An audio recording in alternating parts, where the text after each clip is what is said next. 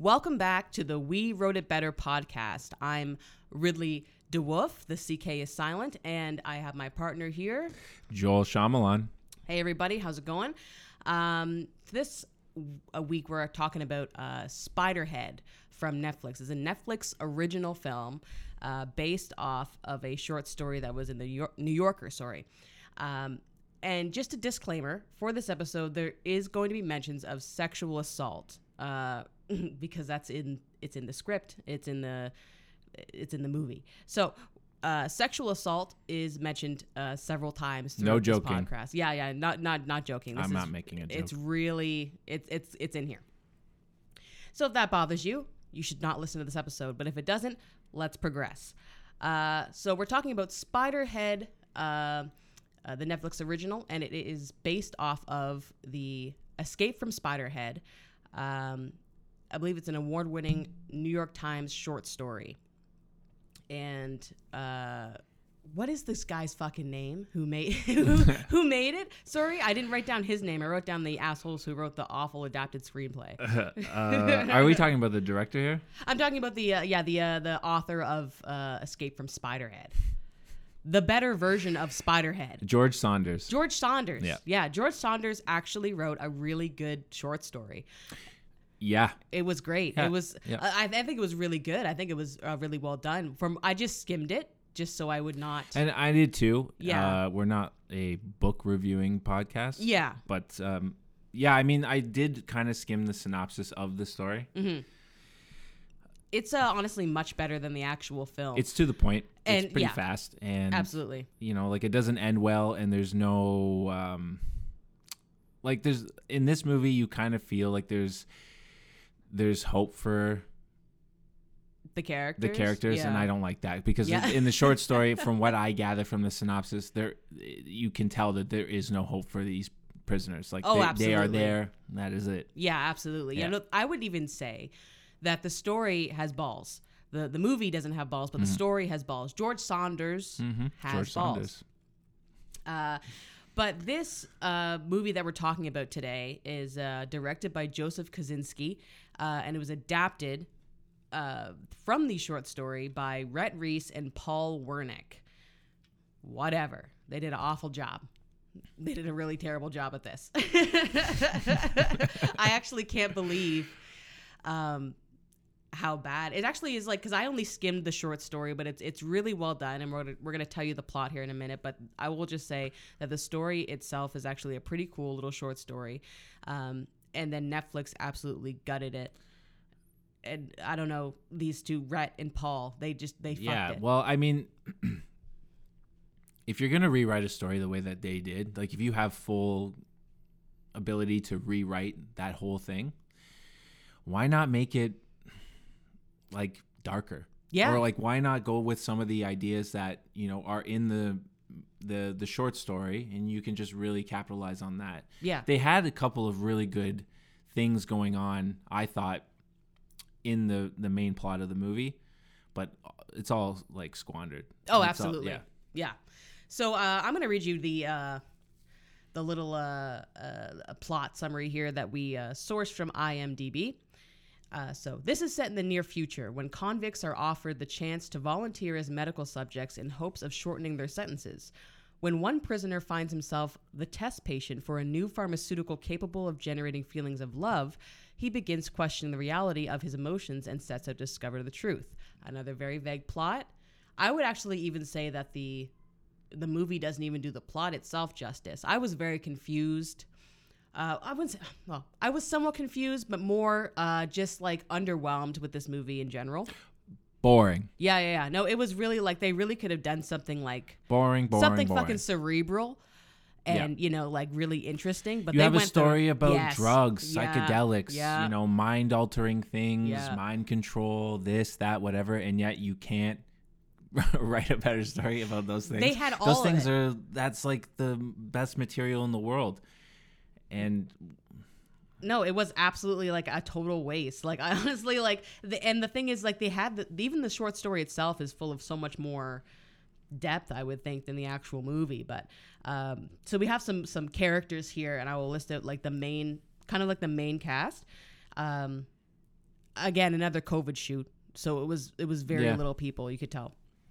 I mean, good idea. Definitely a good idea for a COVID shoot, but yeah, but this came out after Top Gun Maverick, no? True. Yes, Maverick is not a COVID shoot. Yeah. Maverick is a masterpiece. Yeah, Top Gun Maverick is a masterpiece. Yeah, that's true. So, yeah, I guess there really is no excuse. And I do feel bad for Miles Teller because I will say this, like, not many of you know this, but I am a lesbian. Hardcore. But I find Miles Teller to be a very handsome man when he has a 70s stash on. I think when he has a 70s porn stash on in Top Gun Maverick, he's extremely attractive. I liked that. And I will say that. Mm-hmm. Now, the characters in this, the main characters in the film, we have Chris Hemsworth as Dr. Stephen Abnasty. Abnasty. And Miles Teller as fucking Jeff. And then we have Journey Smollett as Lizzie. And then Dirty Smollett. Yeah. See, that's funny. Wait, again, what was that name? Journey Smollett. You might recognize her more famous brother as the lying homosexual Jussie Smollett. Who faked a hate crime against himself. I remember that. That's him, yeah. That's his brother? sister. Oh, sister. Oh, it must suck to be his sister. Like when you're just trying to make it in the acting world, and you just got this. Bad for press. Yeah, Wow. and then we have what's actually silly is like the actual. There's a character that plays Dr. Abnasty.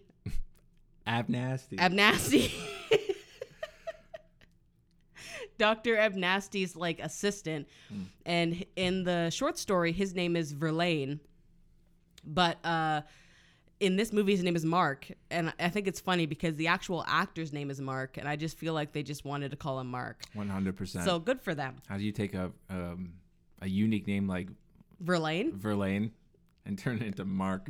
I think they wanted to. We'll get into it, but I think there's a stupid reason why. So yeah, those are the main characters in Spiderhead, the movie. And so I guess like how we kind of do this show is that like we're gonna kind of like fucking use this movie as a punching bag for a little bit, and then we're gonna give you our better written versions of Spiderhead. Way better. Yeah, way better written. Again, with people with no qualifications. I'm not paid to do this. Joel's not paid to do this. I didn't even go to school for it. No, and I did go to school for it, but I haven't made any money from it yet. So that should tell you something. Now, let's just get into it. The biggest problem with this movie, I find, is Chris Hemsworth. He's definitely up there. Absolutely. I just find that he is so unbelievable. So Dr. Stephen Absenti, am I saying it right? No. Abnasty. Abnasty. It's just such a stupid name. I kind of can't even like Abnasty. So Chris Hemsworth is Dr. Imagine trying to spell pharmaceuticals after you try to figure that name out. That's hilarious. Yeah, because I'm throwing E's and U's everywhere. I don't even know how to spell pharmaceutical.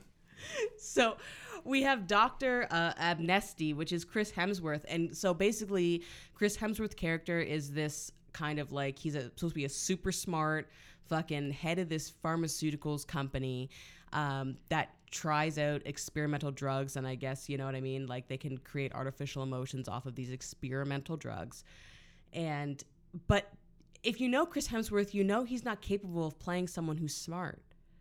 I just, you know that. I think everybody knows that. And I think it's like admirable that he wants to be this like, you know, try to like branch out like how Mark Wahlberg does when he tries to branch out, like, and when he tries to when he's trying to be serious, yeah, and he's got high pitched voicing. Absolutely, you know what I mean. When he's trying to play like a science teacher in The Happening, that's what I'm getting here. Is Mark Wahlberg? Okay, like you know what I mean. Like Chris Hemsworth is Mark Wahlberg. Bold statement. I'm gonna tell you that right now. Wow, that is what it's giving me. Okay, because you can't like I don't like his biggest problem. Like he's unconvincing as a pharmaceutical science guy. I honestly feel like I'm watching Dr. Thor. Like Taika Waititi's Thor. Yeah, okay. You know what I mean? Yep. Like he's goofy as hell. Throughout the film, like it's kind of shown too early that this man is like unstable. I honestly noticed that. Like he's trying to, because the whole point is that these prisoners are in this place and they are basically getting like time served for their drug trials. And like Stephen Amnesty, there you go, was Chris Hemsworth's character.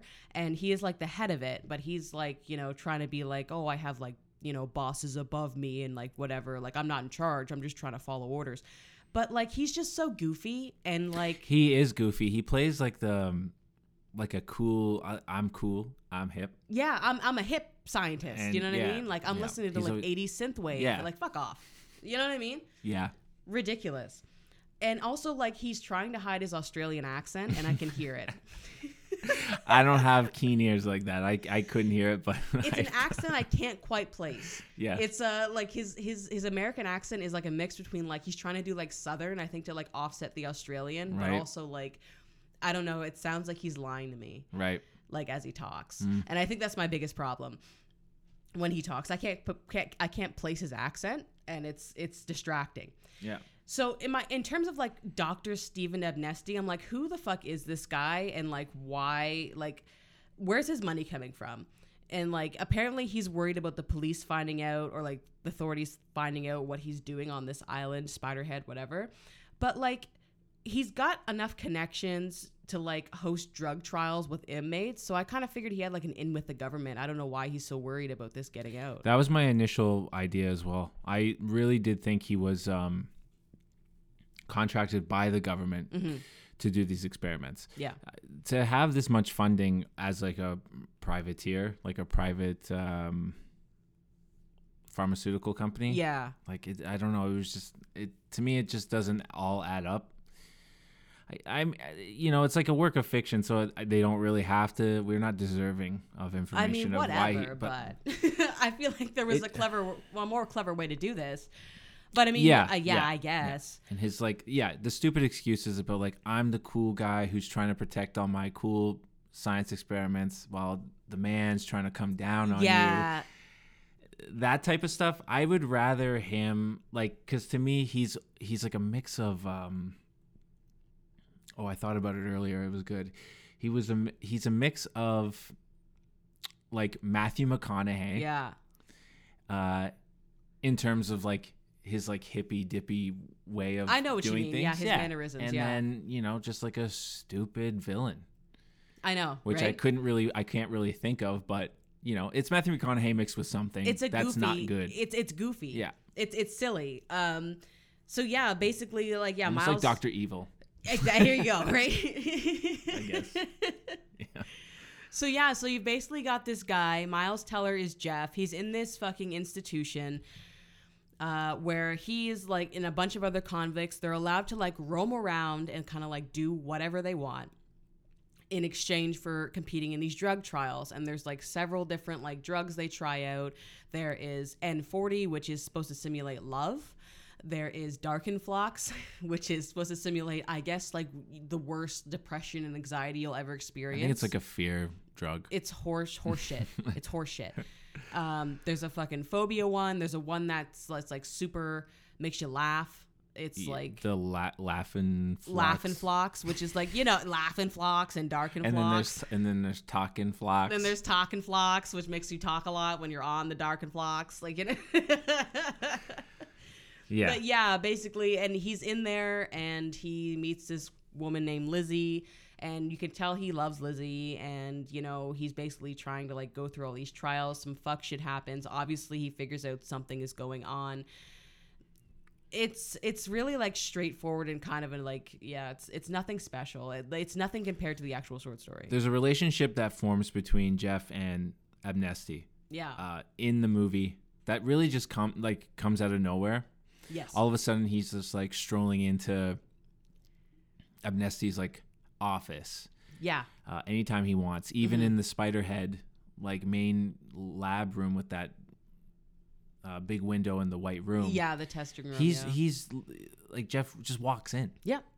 And you know, there's like multiple times where Steve is, you know, pissed off that Jeff is showing up, but it's just like, where did this come from? Like you see, he wakes up, goes to a trial, he gets that N40 with that girl, and then all of a sudden, like, these dudes are chilling with each other. I don't understand it. No, it it's comes out of nowhere, weird. and then they're like, then they get all whacked up on laughing floxin, and they.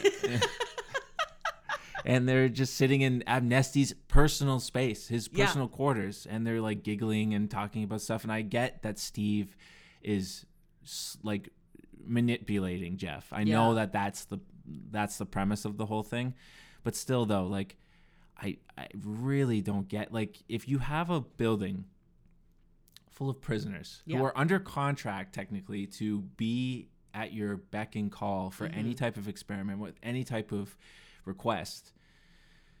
If you had one that like Jeff, who was like defying you, not doing this, not doing that, just kind of like not really entertaining, like, go find somebody else. No, really, like, get rid of him.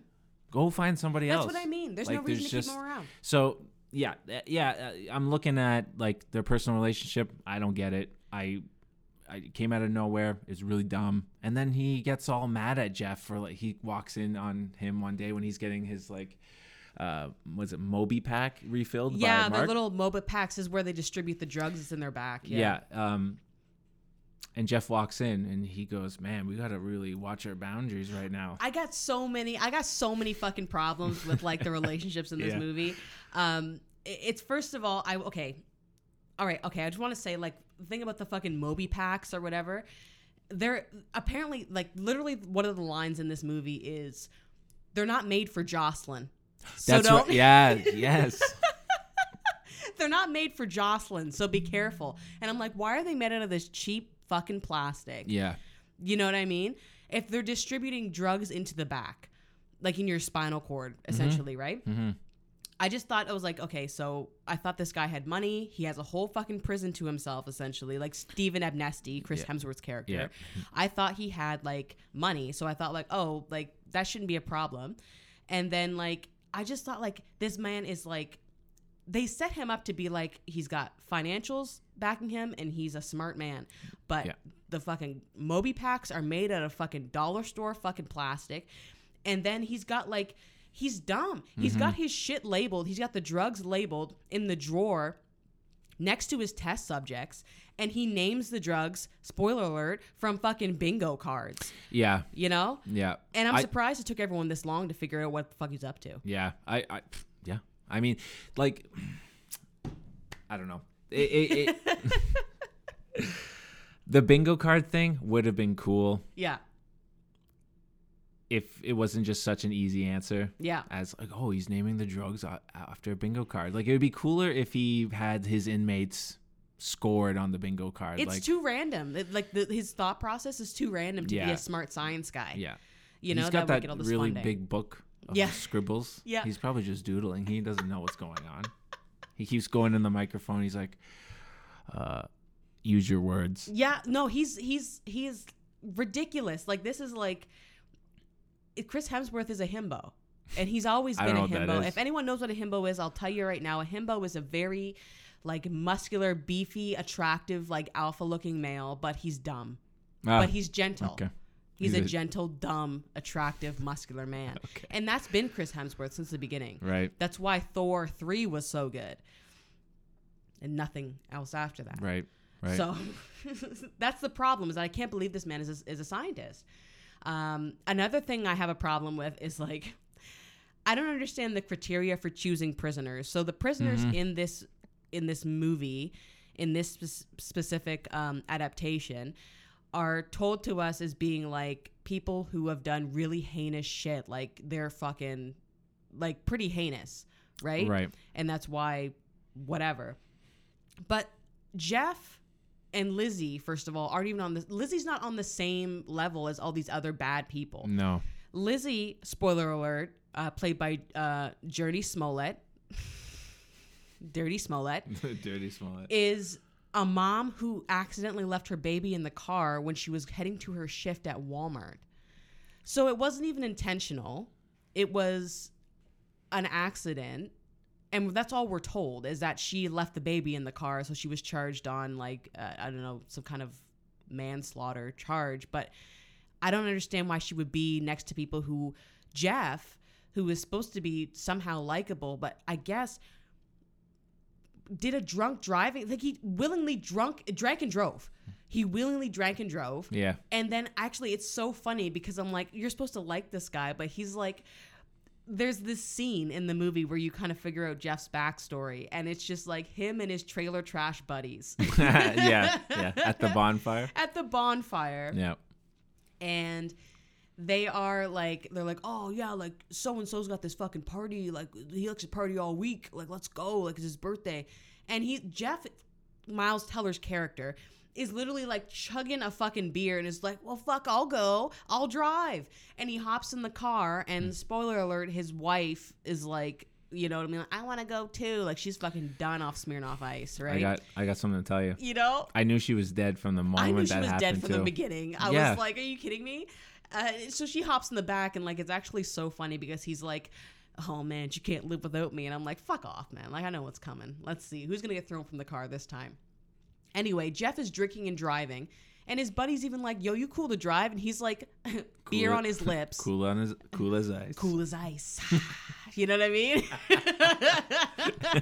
And I'm like, okay, he's not sympathetic at this point. No. And then he's just like flying down the fucking dirt road, going 120 clicks and drinking still and laughing and turning up the music. Yeah. This is all recipe for a crash. He's not sympathetic in the slightest. Not at all, Jeff's character. So that's why I don't understand why Lizzie is in there. But whatever. There was like, he's such a piece of shit. Everyone's a piece of shit, apparently, except for Lizzie. And I don't know why she's in there, but whatever. I kind of like, I changed her character around in my version of the script. Like I wanted to fucking like, I don't know. This movie was so easy for me to like kind of like change and just kind of like make it make more sense. Yeah. And I don't understand. I'm excited to hear what you got. Honestly, like the bar was on the floor. The bar was on the floor. Like I and I actually have no problem going first this time because you went first last time, Joel. Sure. So, yeah. So, I guess now let's get into our kind of like renditions of Spiderhead. All right. Let's do it. So I just had it like this. I had Dr. Stephen Abnesti has created a new drug capable of recreating the feeling of organic love. And he is like known for his, like at this point I wanted his kind of drugs to be on the market in a way, like he can market, like, you know. So he's established? Yes, exactly, okay. Right? Like, you know, like give him some credibility, especially if we're going to have fucking Chris Hemsworth at the helm. Yeah. You know what I mean? Yeah. So, you know, but he's marketing this new drug, N40, as basically the beginning of world peace. And with that, he gains government approval for human trials. Abnesti's human volunteers are all convicts who have are serving prison time for, you don't know this, like the audience won't know this, but it's for the death of a significant other. Okay. I wanted them to be involved in their kind of, you know, in their death. Okay. And the test subjects are told that they will receive $25,000 in compensation, as well as time served. And basically, in Abnesti's own term, a chance to find self-forgiveness, you know? Okay. A little bit more redeeming character, you know, right now. like, right? Yep. So it's just not like he's not blasting fucking 80s tunes and fucking acting ridiculous right off the fucking bat. Yeah. So we open with a scene of Jeff, who is Miles Teller, sitting in the test room across from Heather, a woman who we know he clearly doesn't really get along with during the, you know, his time at Spiderhead. But Jeff is upset about being paired with Heather yet again. This has happened before. But he still acknowledges the drip when Abnesti says, do you agree to be hit with that N40? Mm-hmm. He acknowledges, and they are having a conversation. I kind of wanted to go a little bit deeper in terms of like, because N40 is explained to us as just like, I don't know, it's a love drug, but like what we see just looks like kind of like you're on drugs.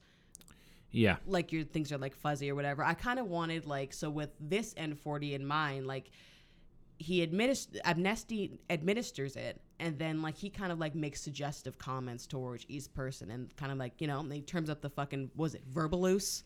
Verbaluse, which is talking flocks. The talking flocks, right? That gets them to like talk more. Yep. And they start having a conversation talking about how much, you know, like they really love each other, and like, you know, it's like, it's all very like sweet and sugary, whatever, and how wonderful the other person is, and how much they didn't realize they loved one another or whatever. And then Abnesti turns up the N40, and he's making all these suggestive comments towards Jeff and Heather until they bang. Mm-hmm. Now, this is technically like, you know, sexual assault, because in the, you know, original film as well, they're on drugs, so they can't really consent to this. So if that bothers anybody, that's just what it is going forward. I'm sorry. Yeah. Yeah, but they bang. That happens in the movie as well. It's also way more. Wouldn't the acknowledgement be the consent? But they're on drugs. I'm just covering our asses here. You know? I'm covering our asses here. I don't want to see anything, you know, on Twitter going forward. All right. But yeah, basically, they bang. And, you know, we see like Jeff interacting with Lizzie during like the group bingo night, right? And they're having a conversation about the trials, and like Jeff is like, you can kind of tell. I wanted to see that Jeff is into Lizzie. They've kind of been here, you know, a while, a couple months. And obviously, you know, Journey Smollett's character, Lizzie, is the only person he actually hasn't been in a trial with. And Jeff kind of brings it up awkwardly. And we can clearly see how Jeff is affectionate towards Lizzie and vice versa. But the audience doesn't know if it's like a residual effect of the N40 or if it's really how Jeff feels. And then I wanted to like kind of go forward and says Jeff, it's like Jeff is then put into an N40 trial with Sarah, that cracked out.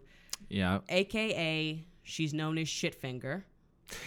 You're going to watch the movie, guys, and you're going to understand. I forgot about Shitfinger. I forgot about Shitfinger. How is that a subplot? That's what the fuck subplot. That's the thing is like, okay.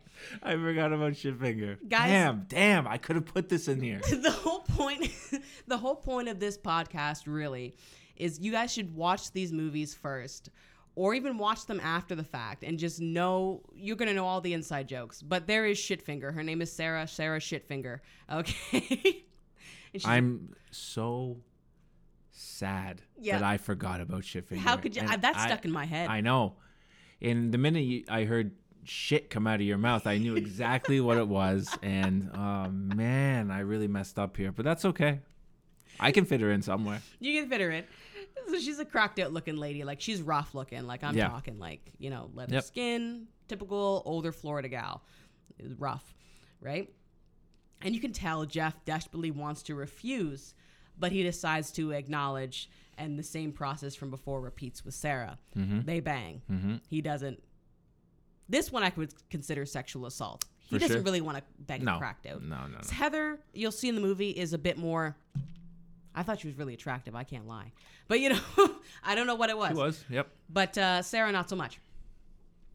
And then, like, right after that, I want Jeff to be brought in to observe Sarah and Heather. And Abnesti tells him that he must choose who to give a 5-minute dose of Darkenflox to. And, you know, Jeff's going to be reluctant because he's experienced Darkenflox during, you know, his time here, and doesn't want to give it to either woman. Right. And Abnesti is like, is it because you love Sarah or Heather? And Jeff says no, it's simply something that is just too cruel. Right. So Abnesti then starts talking, telling him kind of shit about Sarah's backstory, about Heather's backstory.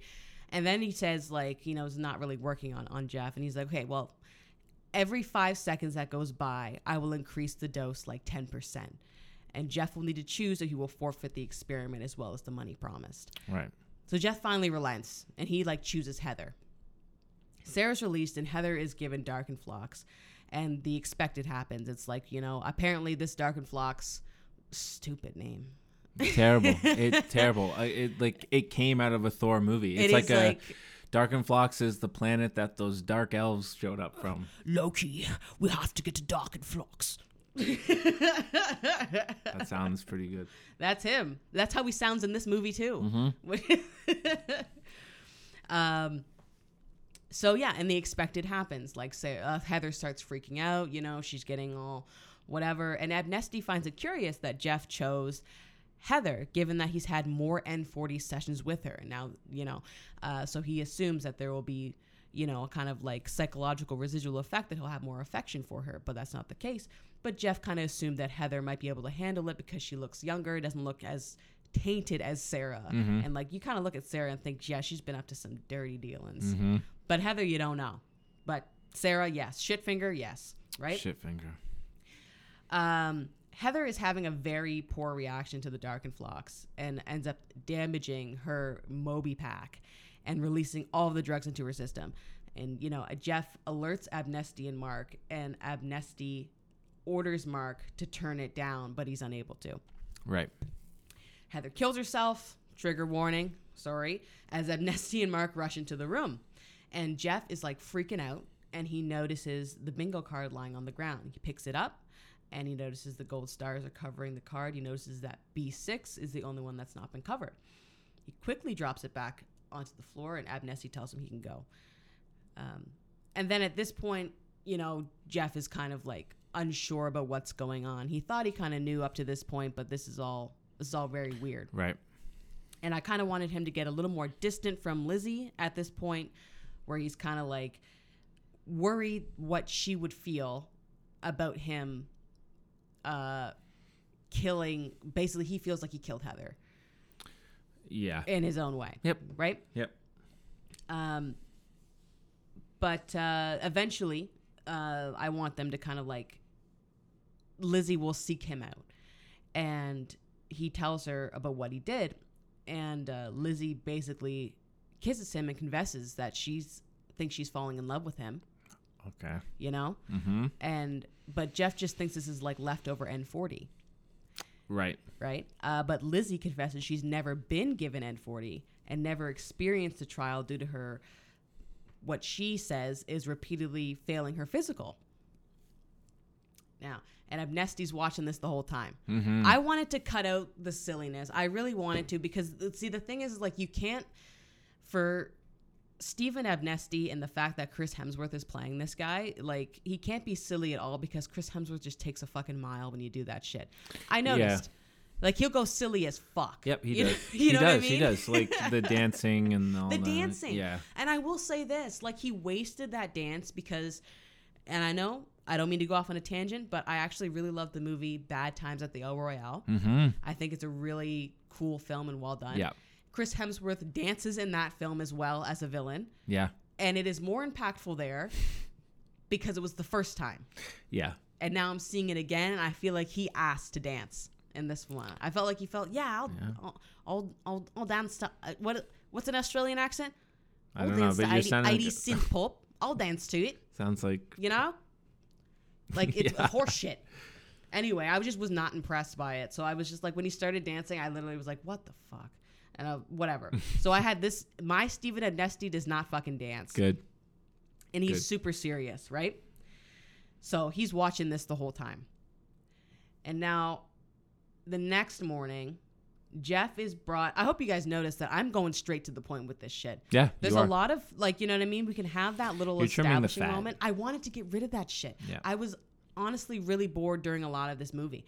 So the next morning, Jeff is brought in to witness a trial, and this time it's Lizzie in the room. Abnesti tells Jeff to administer Darkenflox to Lizzie, and he refuses, stating that it's not fair since he knows Lizzie has never been given any of the drugs before, and this could seriously harm her. And plus, he's still guilty over Heather's death. Right. Abnesti then reveals that Lizzie isn't a patient, and that's why she's never been in a trial. She's been lying to him and is actually under employment of Abnesti Pharmaceuticals. She is a control group, essentially, in the trials. And he then asks Jeff to administer the Darkenflox now, but he still refuses. Because I wanted Jeff to be like, you know, as much as he's experienced that N40, N40 cannot recreate real love. Right. And right. I wanted right. Jeff to like really come to the understand that he doesn't, it doesn't matter. He's never experienced N40 with Lizzie. What he actually feels for her and what he's known about her up to this point, he's fallen in love with her. It's natural. Pretty much. Yeah. Yes. It's all natural. Right. And this is going to infuriate Abnesti, and he demands to know why Jeff won't do as he's told, and asks whether or not it's because he loves Lizzie. And Jeff replies that he isn't sure. He can't be concrete in the fact that he loves Lizzie, but he knows he feels like he could. Mm-hmm. And that's something he's not felt since, his drunk driving little accident. Right. And he still doesn't want her to hurt her, despite the fact that she's lied to him.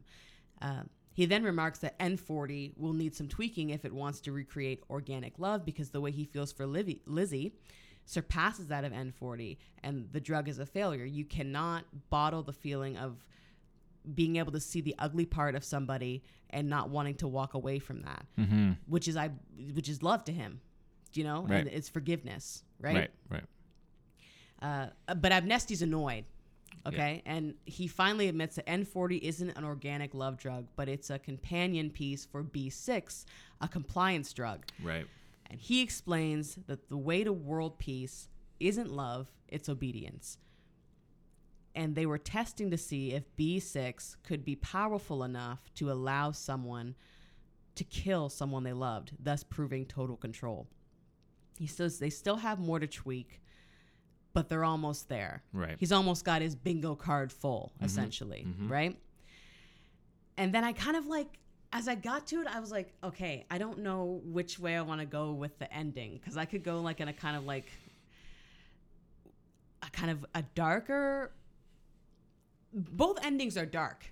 So I had one ending where it was like I had Abnesti instruct Lizzie to administer a highly deadly dose of Darkenflox on Jeff, basically to kind of like insinuate that either she might be under the control of B6 because is it possible that she actually didn't love Jeff in return, right? And that like what was real and what was fake, or I was gonna say that like Abnesti just has fucking Mark do it, and then like you just kind of see Jeff kind of take on that Darkenflox, that pain and that whatever, but he's looking at Lizzie, and he just fucking.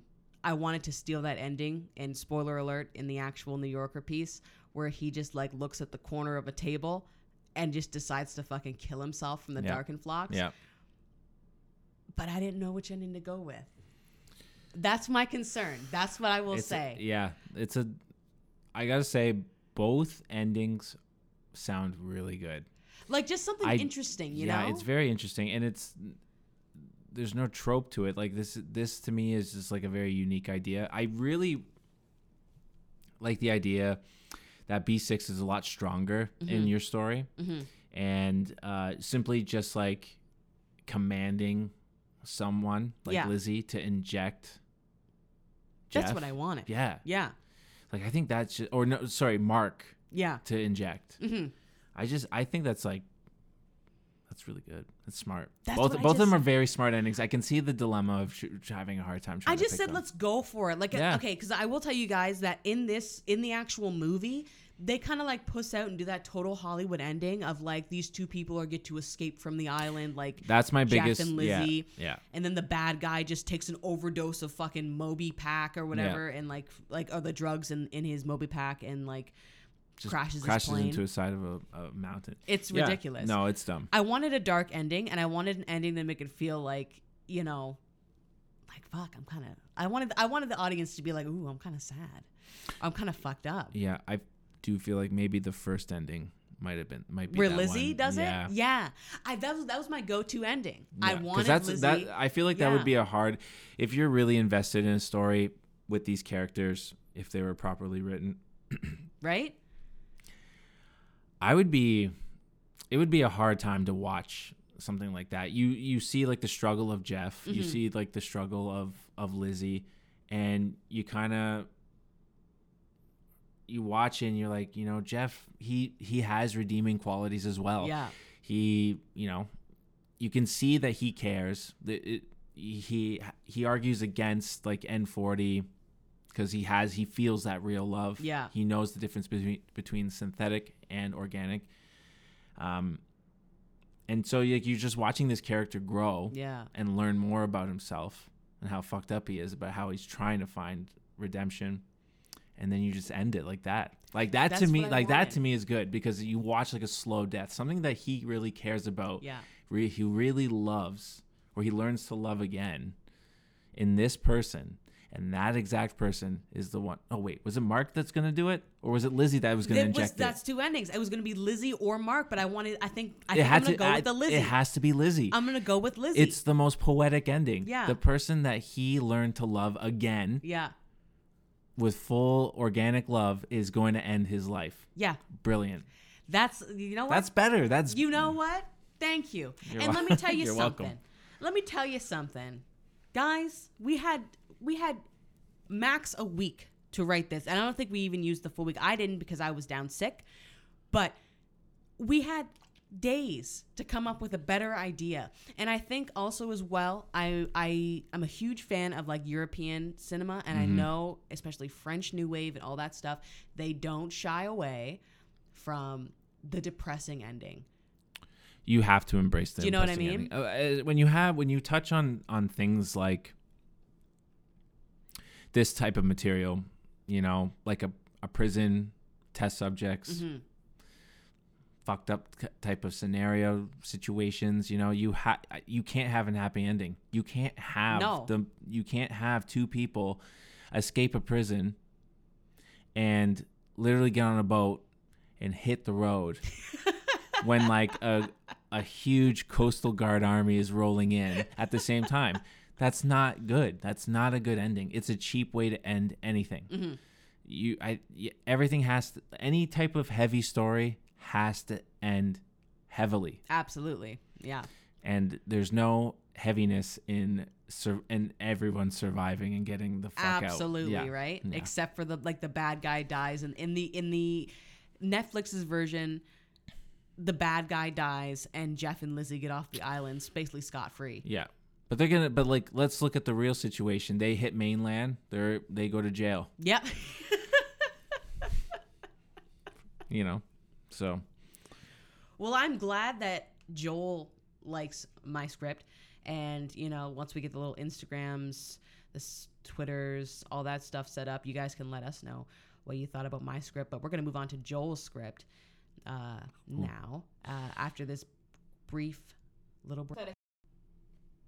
Okay, kids, we're back, and we've just finished my script for Spiderhead, and now we're going to move on to Joel's version of Spiderhead. So, Joel, what have you got for us? All right, buckle up. It's going to be a real doozy.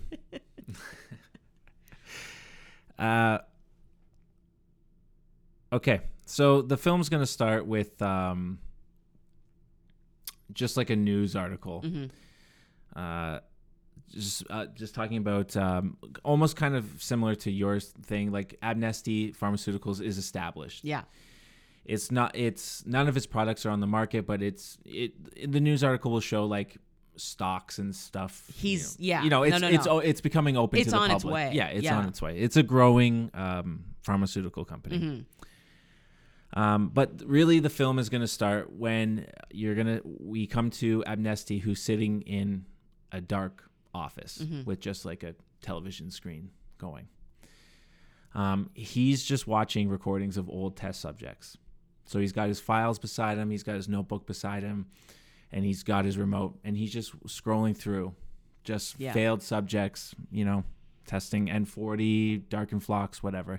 You don't know, like we don't know what any drug is right now. So he's just taking notes, but he's got this bingo card on the side. And with multiple stars, specific numbers, whatever.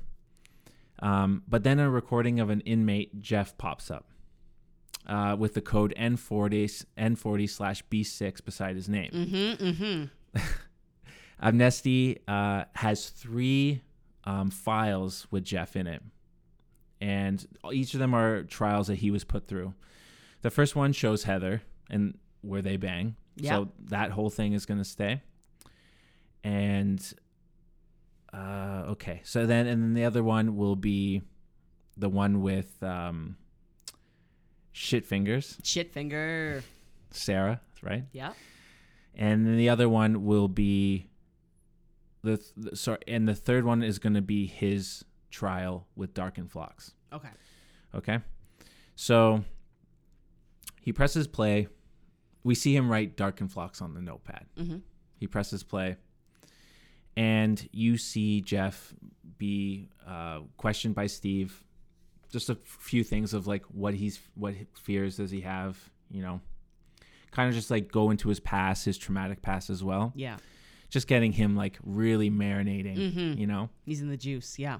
In this film, there's going to be no Moby Packs. This is all going to be injections. Oh, so it's all okay. going to be like close quarters with each other. No one's going to have phones playing with dials and stuff like this. This is like people walking in and injecting you.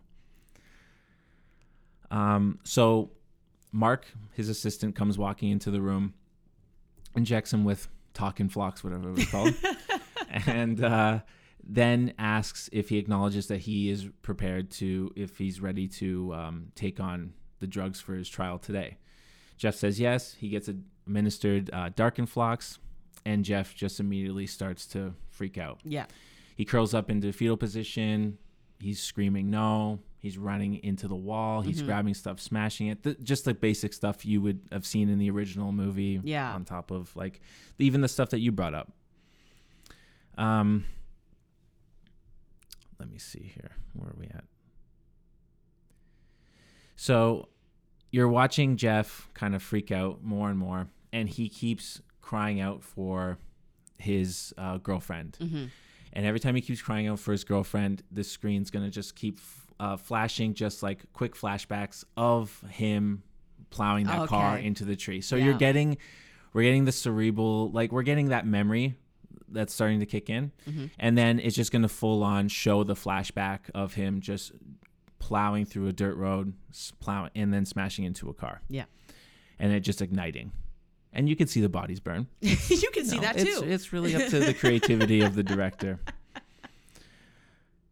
Immediately, Jeff wakes up. He's in his cell in a cold, gray, dark room with a small camera in the corner blinking a red light. Yeah. And he wakes up in a cold sweat because of this reoccurring nightmare of the car crash. His cell door opens and Lizzie walks in with breakfast for her and Jeff. Lizzie is the resident cook for the prison, like in the original. Mm-hmm. But they obviously have a relationship growing. They've known each other for some time. This is kind of the same thing that you're going with too. Like they've known each other for a while. Of course. But it doesn't look like it's intimate in any way. Like it's not going to grow that way. They have a bonding over a dark past that they have established something between each other in that sense. Cool. During their talk, the PA turns on and Amnesty calls Jeff to the Spiderhead for a trial, for a scheduled trial. Jeff enters the white test room with a giant window, and on the other side at a large desk is Amnesty. Amnesty asks Jeff if he acknowledges what drugs he'll be testing today. And once Jeff says yes, Lizzie walks in and sits down across from Jeff. Mm-hmm. Jeff is visibly uncomfortable because he probably has an idea of what's about to happen here, and that could mess up his relationship, his friendship that he has with Lizzie. Yeah. So if they get both dosed with N40 and get it on, he feels like that's just going to destroy any type of relationship that he's built with her. Oh shit. It's happened with Heather. Yeah. So it's going to happen here. Oh, I like the way you've gone with this. Amnesty notices that Jeff is uncomfortable and tells Jeff just to calm down, and it's a simple N40 test, not a high dosage, just a simple one. Lizzie acknowledges that she's going to be a part of the trial, and Mark walks into the room with a briefcase. That case opens, and there's a pack full of different color vials of, just the different drugs. So like they're all different colors, like in the film. With their codes written on them. He fills 2 needles with N40 walks over to Jeff and Lizzie both and injects them. Abnesti starts a timer and just watches the drugs as they kick in. And essentially, they get it on. They bang. They bang. They're banging. All right, cool. It's the next day, and Jeff is back in the white room again. Mm-hmm. Abnesti walks in and sits down.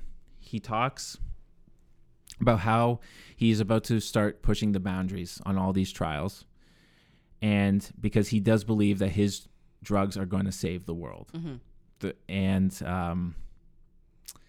He can see that Jeff is excelling at some of them.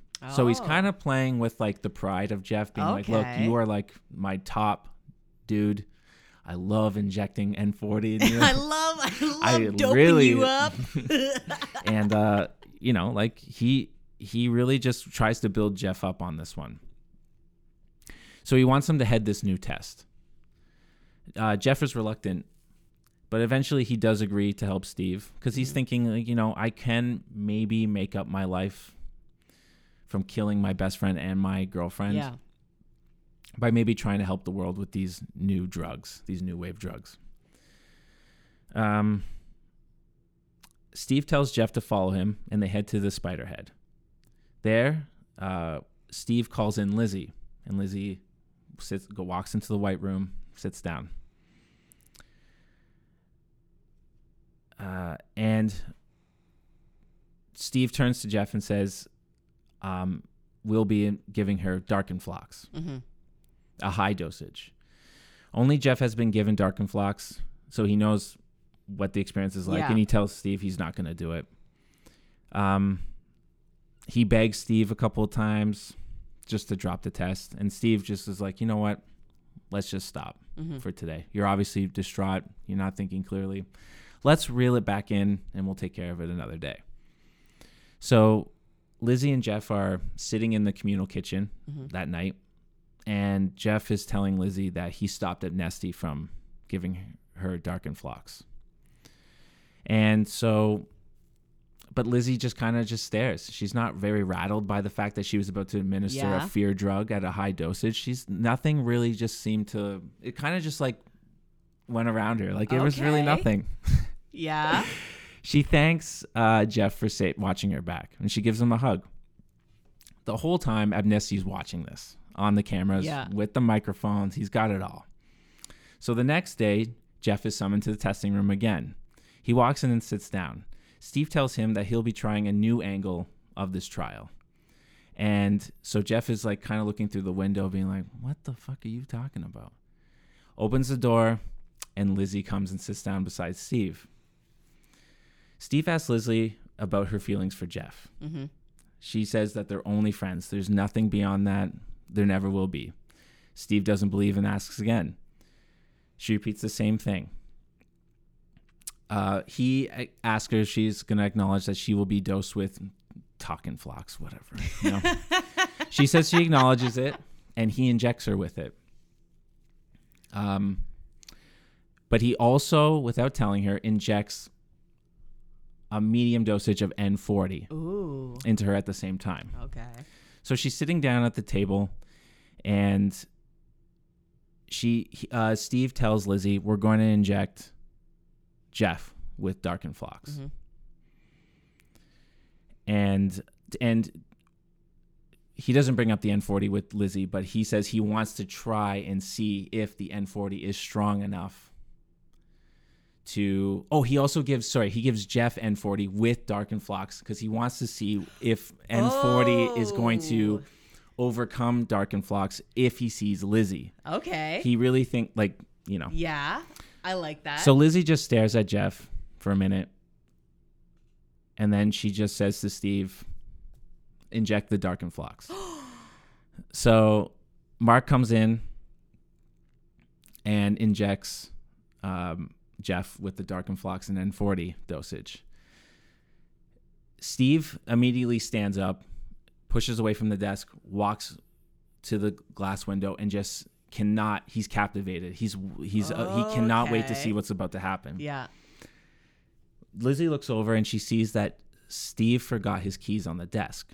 So she quietly moves over. She goes to the that little cabinet they keep the drugs in. A filing cabinet, if you will. With drugs. Yeah. And she grabs a dosage of Darkenflox and a needle. And she's about to quickly go back to her spot. But Steve turns around to see her reaction and catches her red-handed. No! Yeah. I'm on the edge of my seat. He immediately turns around and tries to make a move on Lizzie. But Lizzie dodges and goes to the other side of the large desk. Yeah.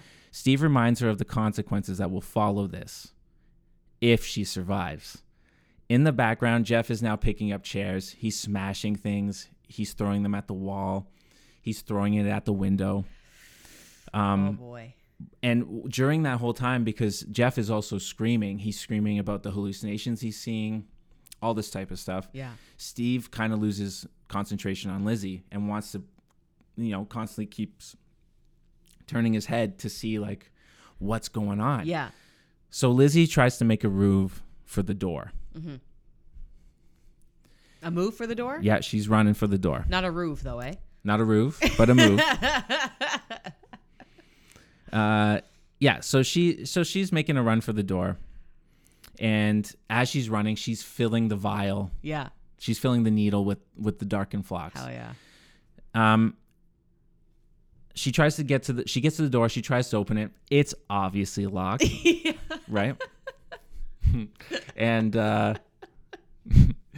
so then she turns around, boom, Steve's right behind her. Now this is Chris Hemsworth. He's a big dude. Gigantic. I think he's 6'3". And you know what? Like, yeah, like let this man be athletic. Mm-hmm. He's a big guy. And I do want him to be like a towering like threat. Oh, absolutely, yeah. Like how you have him built as well. So she's going to try to dodge by him. So she charges for it to do a deke. Ooh. But he just immediately grabs her and just slams her into the ground. And so she's laying there, like, oh. And he stands over her and he feels something in his side and he looks down. And the needle with Darkenflox was stabbed into his side, fully injected. Mm-hmm. So he whips the needle out, and now Steve becomes enraged. The Darkenflox is kicking in obviously for him, but his rage right now is out of control. He's losing control of two test subjects who have both had the B6. So that drug is obviously a failure for him. Fucking right. And that is what's driving him crazy. Yeah. So he just gets on top of Lizzie and he begins to strangle her. Jeff is still smashing the glass with the chair and the glass fully breaks. So he comes barreling through the broken glass. Yes, he does. And looks over and sees that Steve is on top of Lizzie, choking her. Jeff and Steve break out into a fight. Mm-hmm. Amnesty obviously overpowers Jeff. Yeah. And throws him to the ground. Steve crawls to the desk and fills a needle with more Darkenflox. Oh, shit. Crawls back to Jeff. Yep. Stabs it right into his neck. So you're telling me he's double vaxxed? Oh, he's triple vaxxed. Because he's got the N40 too. Yeah. So there's a little bit of love in there. Oh, yeah. Jeff begins to flail on the floor. He's having a seizure at this point. Like he's just, his heart, his whole body's about to shut down because of, I'm assuming like the feeling of fear and death is probably rampant in his body. Just coursing through him, yeah. Yeah. But Amnesty's dose of Darkenflox that he got injected is fully kicked in now. So he's starting to see hallucinations. Oh, shit. And he's, like waving things around. And he obviously sees something that really fucks him up because he starts to crawl and he crawls into a corner, curls up, and he's sobbing. He's sobbing in this corner. Lizzie wakes up from her like unconsciousness and sees this whole situation right here. You have Jeff, who is your closest friend in this prison, that you asked to get him injected with Darkenflox for whatever crazy reason you wanted to do it. He's flailing, like he's having a seizure, and she looks over and she sees Amnesty in the corner, all curled up. She grabs one of Amnesty's awards, walks over to Amnesty, and smashes him in the head till he was dead. Right. Look, let's get rid of it. Let's be done. She runs to Jeff. Yep. And she tries to bring him back to reality. She tries to, like, you know, she's holding his face. She's trying to calm him down. But he's too far gone, and he just dies of a stroke. Oh, straight up. Yeah. Lizzie finds the code for the main gate, opens it, and just gets on the boat, plane, train, whatever. Train, gone. yeah, all of that shit. She's gone. That's it. Yes. She doesn't release the prisoners. Yep.